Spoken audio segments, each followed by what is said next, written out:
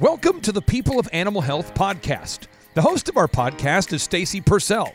Stacy is the leading executive recruiter for the animal health and veterinary industries. She's the founder of Therio Partners and the Vet Recruiter. Stacy has placed more professionals in key positions within the animal health and veterinary industries than any executive search professional.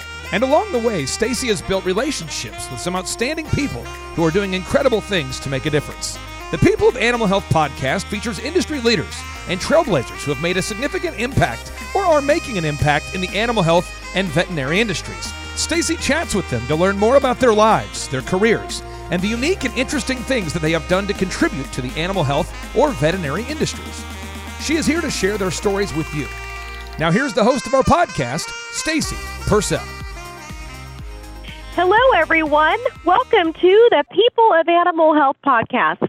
On today's show, we are talking with Dr. Jim Lloyd. Dr. Lloyd has had quite an amazing career.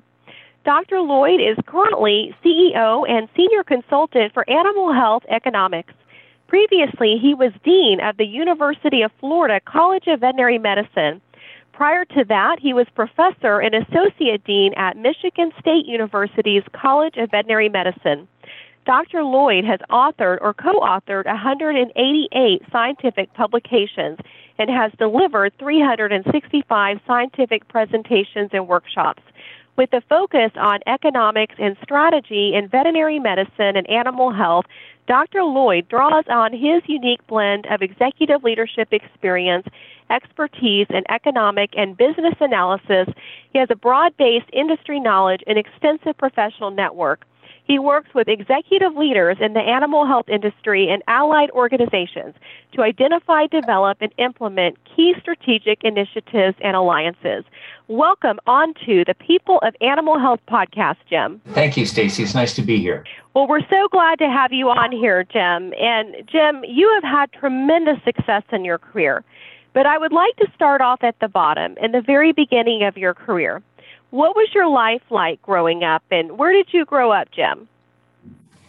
Well, Stacy, I grew up in the center of the lower peninsula of Michigan, in a rural community, small town, went to a small high school, 75 people in my graduating class, farming community, lots of outdoors.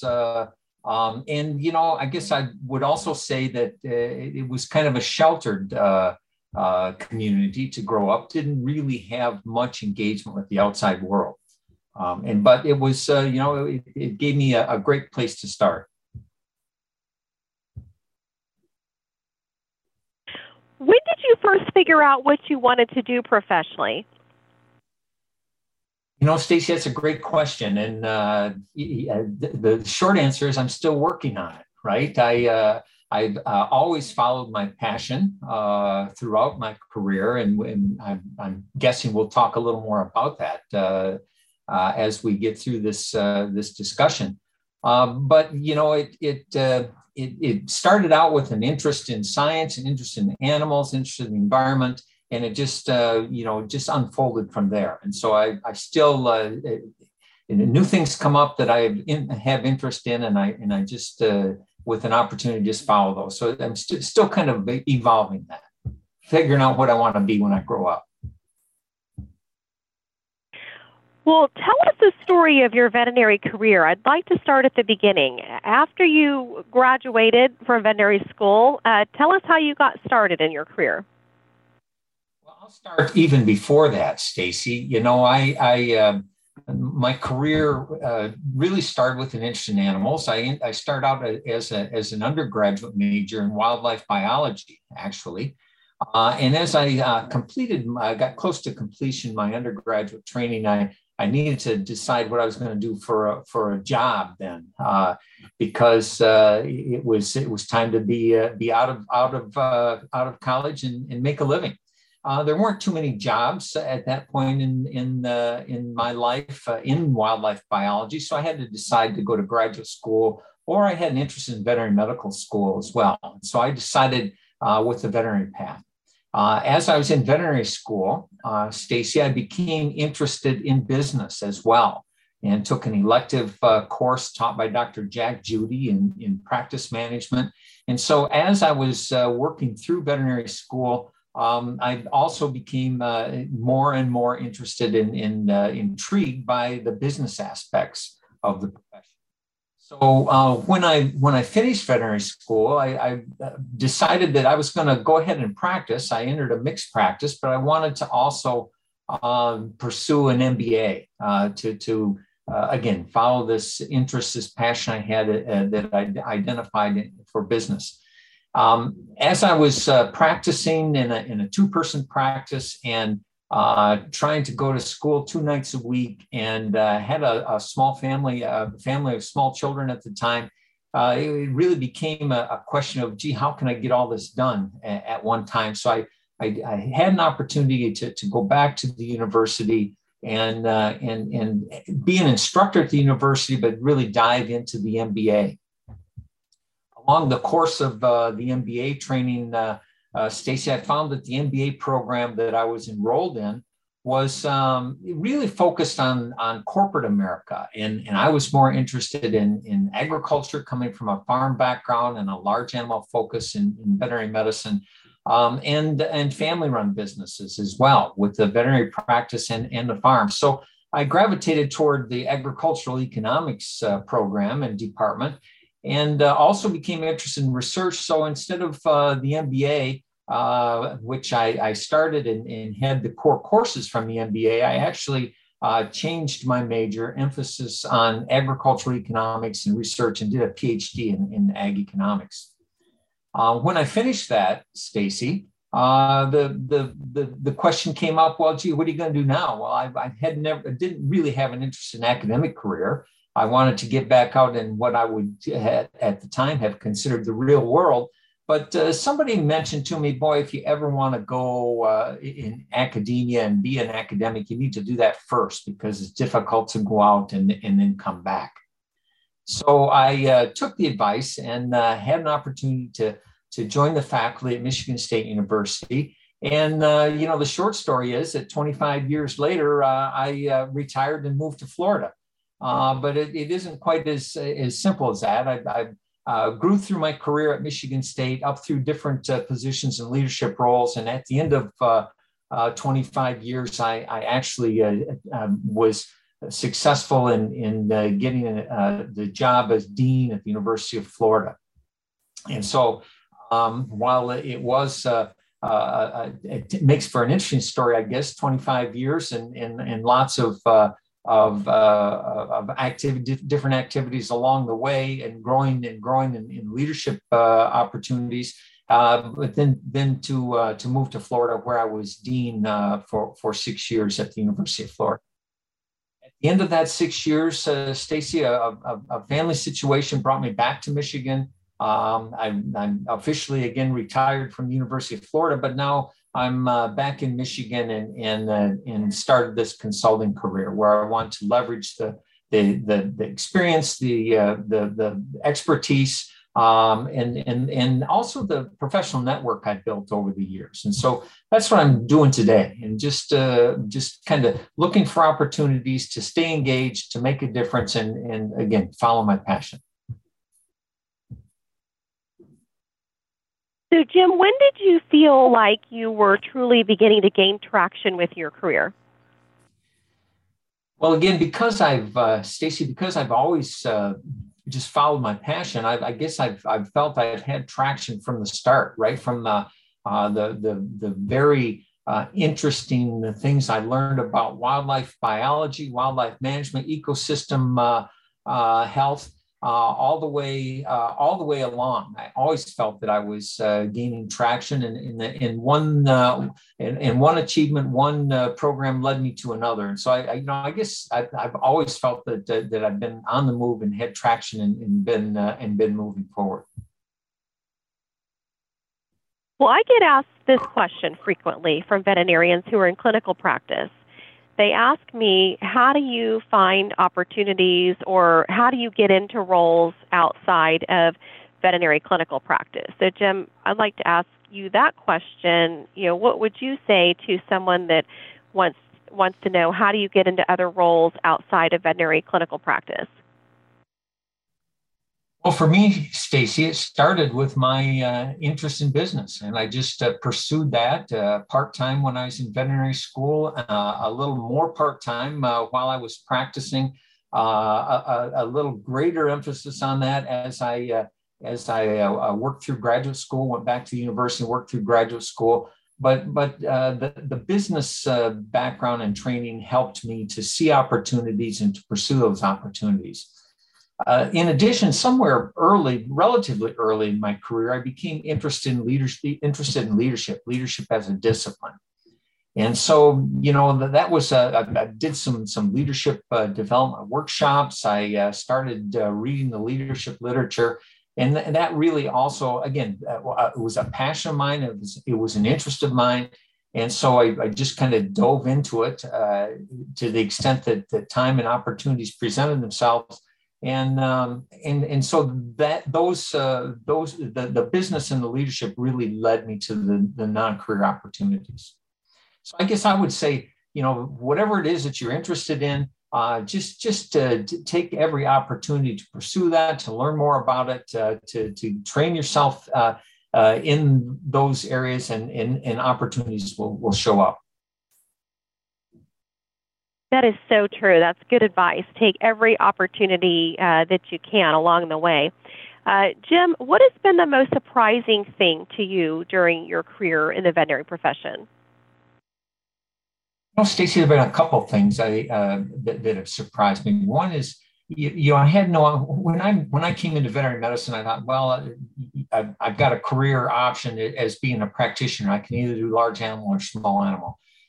Boy, was I wrong. I mean, those are certainly career options, but there are so many different career opportunities within practice, for sure. The nuanced opportunities that I never anticipated that were there, but the other tremendous array of opportunities that exist outside of practice as well, whether it's academic or whether it's industry or whether it's government, whether it's research, whether it's in a leadership role.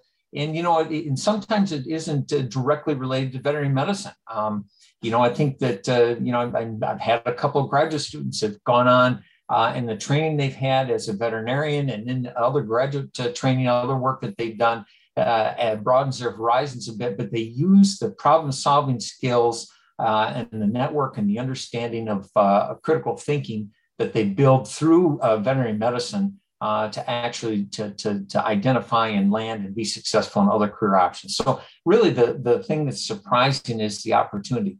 But I want to quickly add to that, the thing that's been a little bit disappointing for me along the way is in increasingly aware of this over the last 10 or 15 years, is that not everyone has equal opportunity to pursue those opportunities, those different career pathways, Stacy. And so, whether even at the start, the opportunity to apply to veterinary school, the opportunity isn't always equal to gain experiences and to be successful in the admissions process. And so, I guess I'm concerned about that. And I think that's one of the greatest opportunities for us as we move forward in the future to really think about equity, inclusion, and diversity. So that probably builds to some other things that we'll talk about. Yes, and you mentioned a minute ago, you were talking about how opportunity exists outside of the veterinary profession. I've seen that. Jim, I once talked to the head of regulatory affairs for Coca-Cola, who was a veterinarian, and I once talked to an executive at Campbell Soup who was in charge of quality control, who was a veterinarian. So there are opportunities that exist for veterinarians outside of the veterinary profession. Jim, I'm curious, how have you seen the profession change over the years? Well, clearly, Stacy, there's been just an enormous amount of change scientifically. If we think about, what we knew or thought we knew way back when I was in veterinary school to where we are today, I mean, the science has just been tremendous, and it's exciting. The science and the things that we can do clinically, the things that we can do, in preventing and managing and treating disease and maintaining health, I think is just amazing. The other things, key things that have changed The relationship that we have with our pets has changed tremendously as well, and the human-animal bond, and has made a tremendous change in veterinary medicine in the demand for our services on the companion animal side.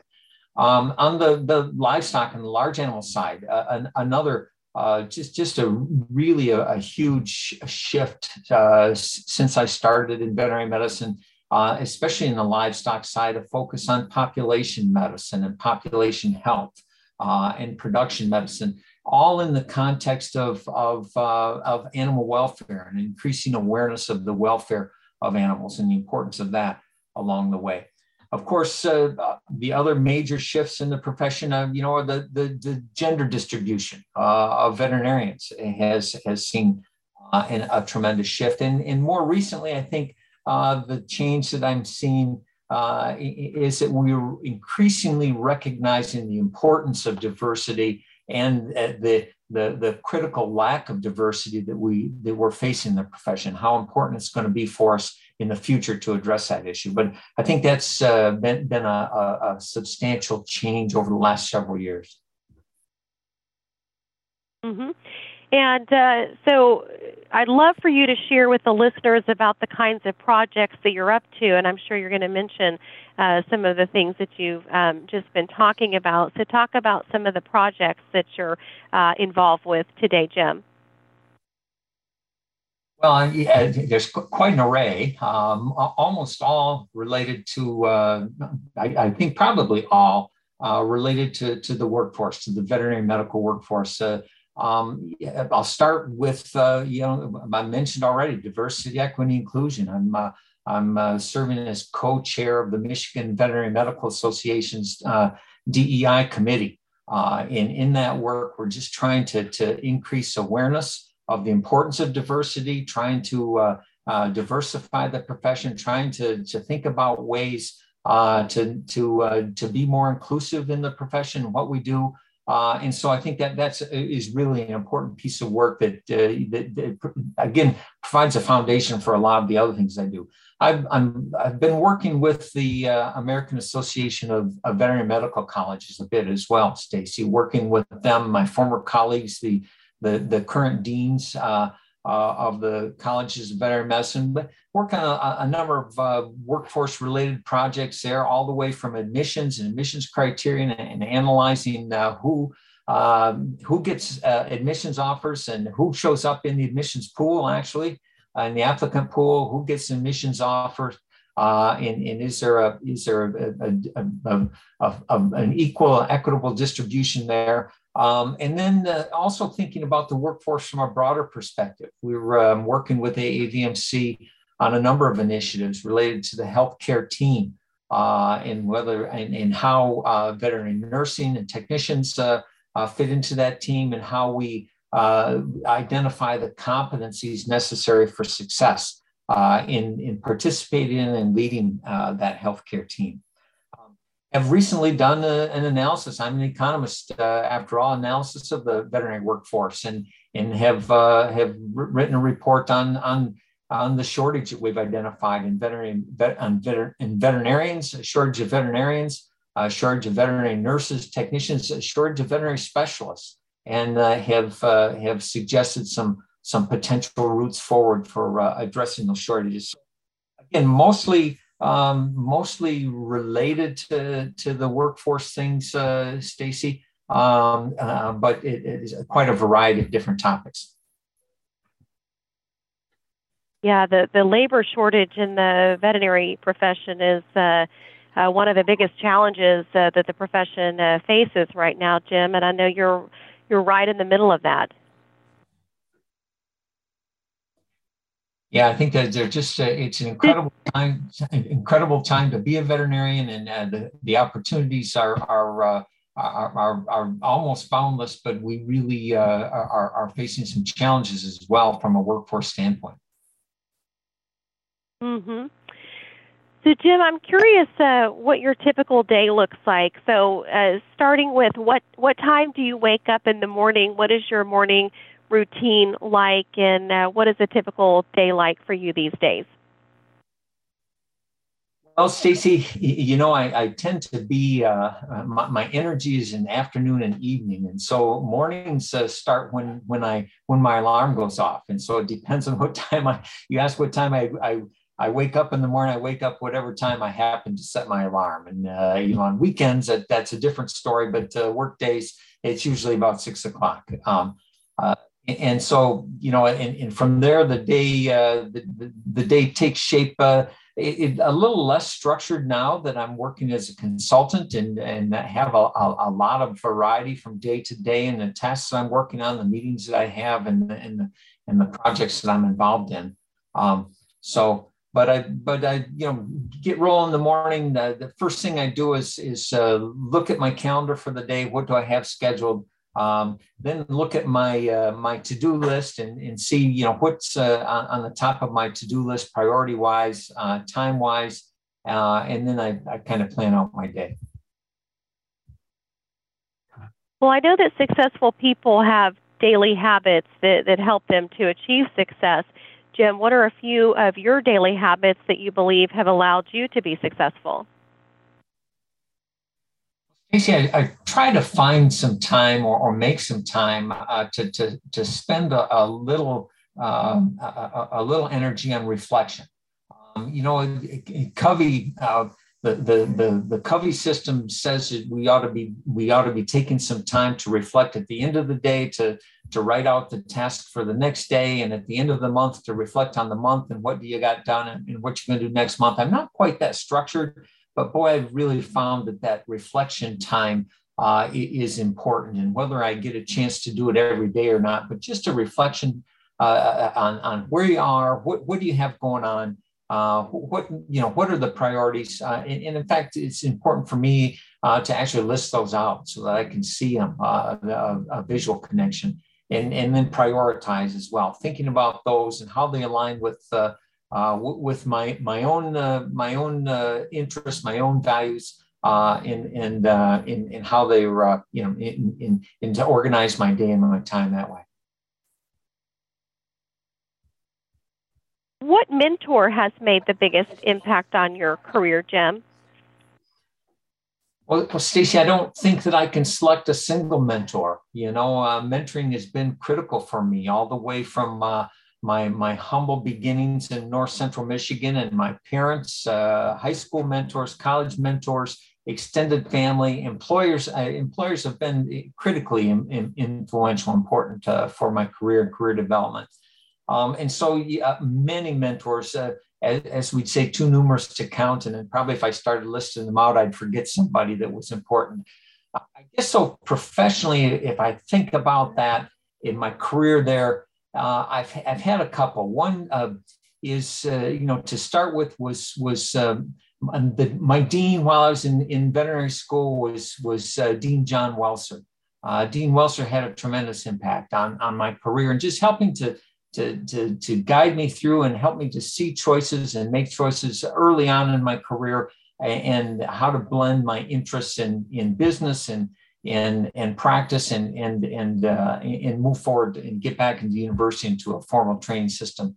Once I got back to university, probably one of my most influential mentors was department chair, Dr. Fred Dirksen.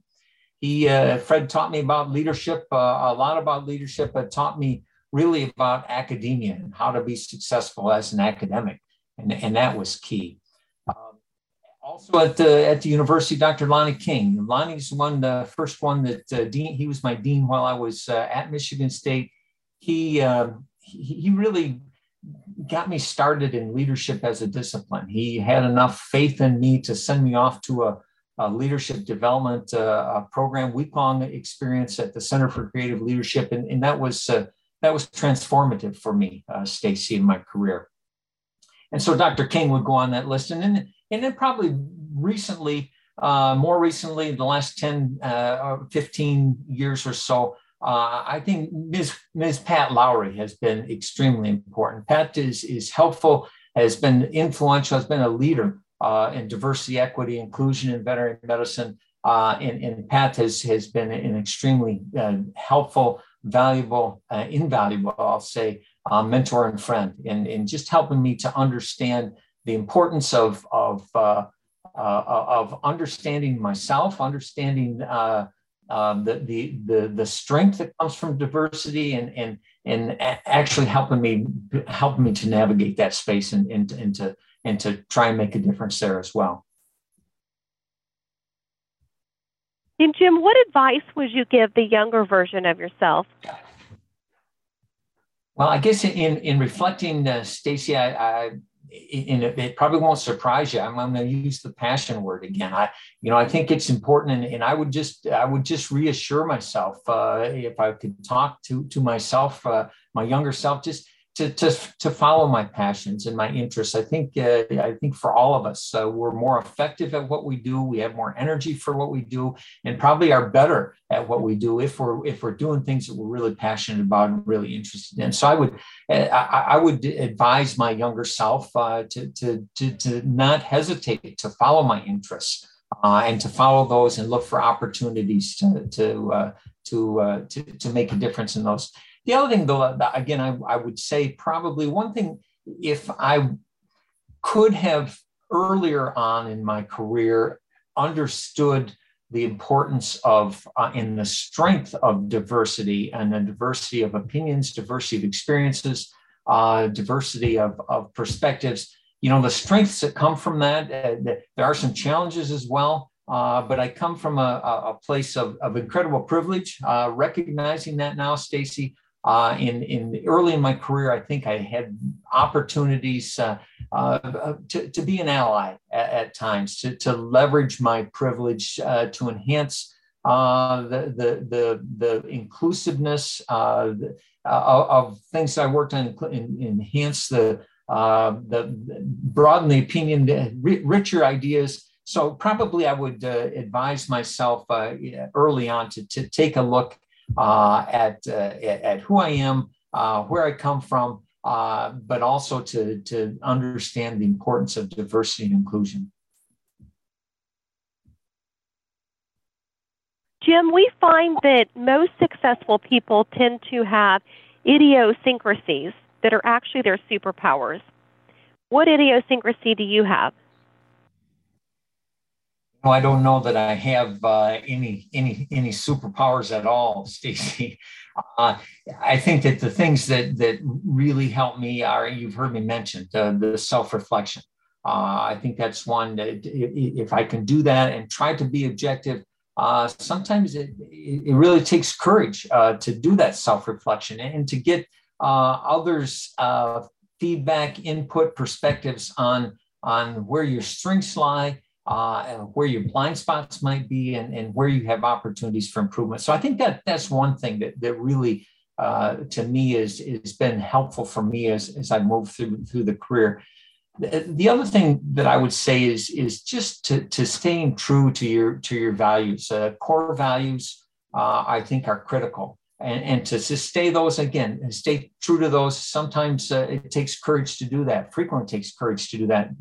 Make some difficult choices, whether it's your core values of integrity, honesty, those sorts of things. Or for me, it's also been a core value of family and the importance of family, and maintaining in some fashion a work-life balance. It's not easy to do. Sometimes it gets way out of balance, but to maintain that as a central tenet to who I am and what's important to me has been. Such good advice. I've heard people along the way say you can't have success in both, your family and your career. I disagree. I think you can have both a successful family and a successful career. And like you said, it's all about balance and priorities. And love what you said about courage and sticking to your values. So important and great advice, Jim. What message or principle do you wish you could teach everyone? Well, again, I think it's stay true to yourself. Identify those things that are important to you in life, those core values, and to follow your passions. The other thing I would say, I think, is principle is that there is strength in collaboration.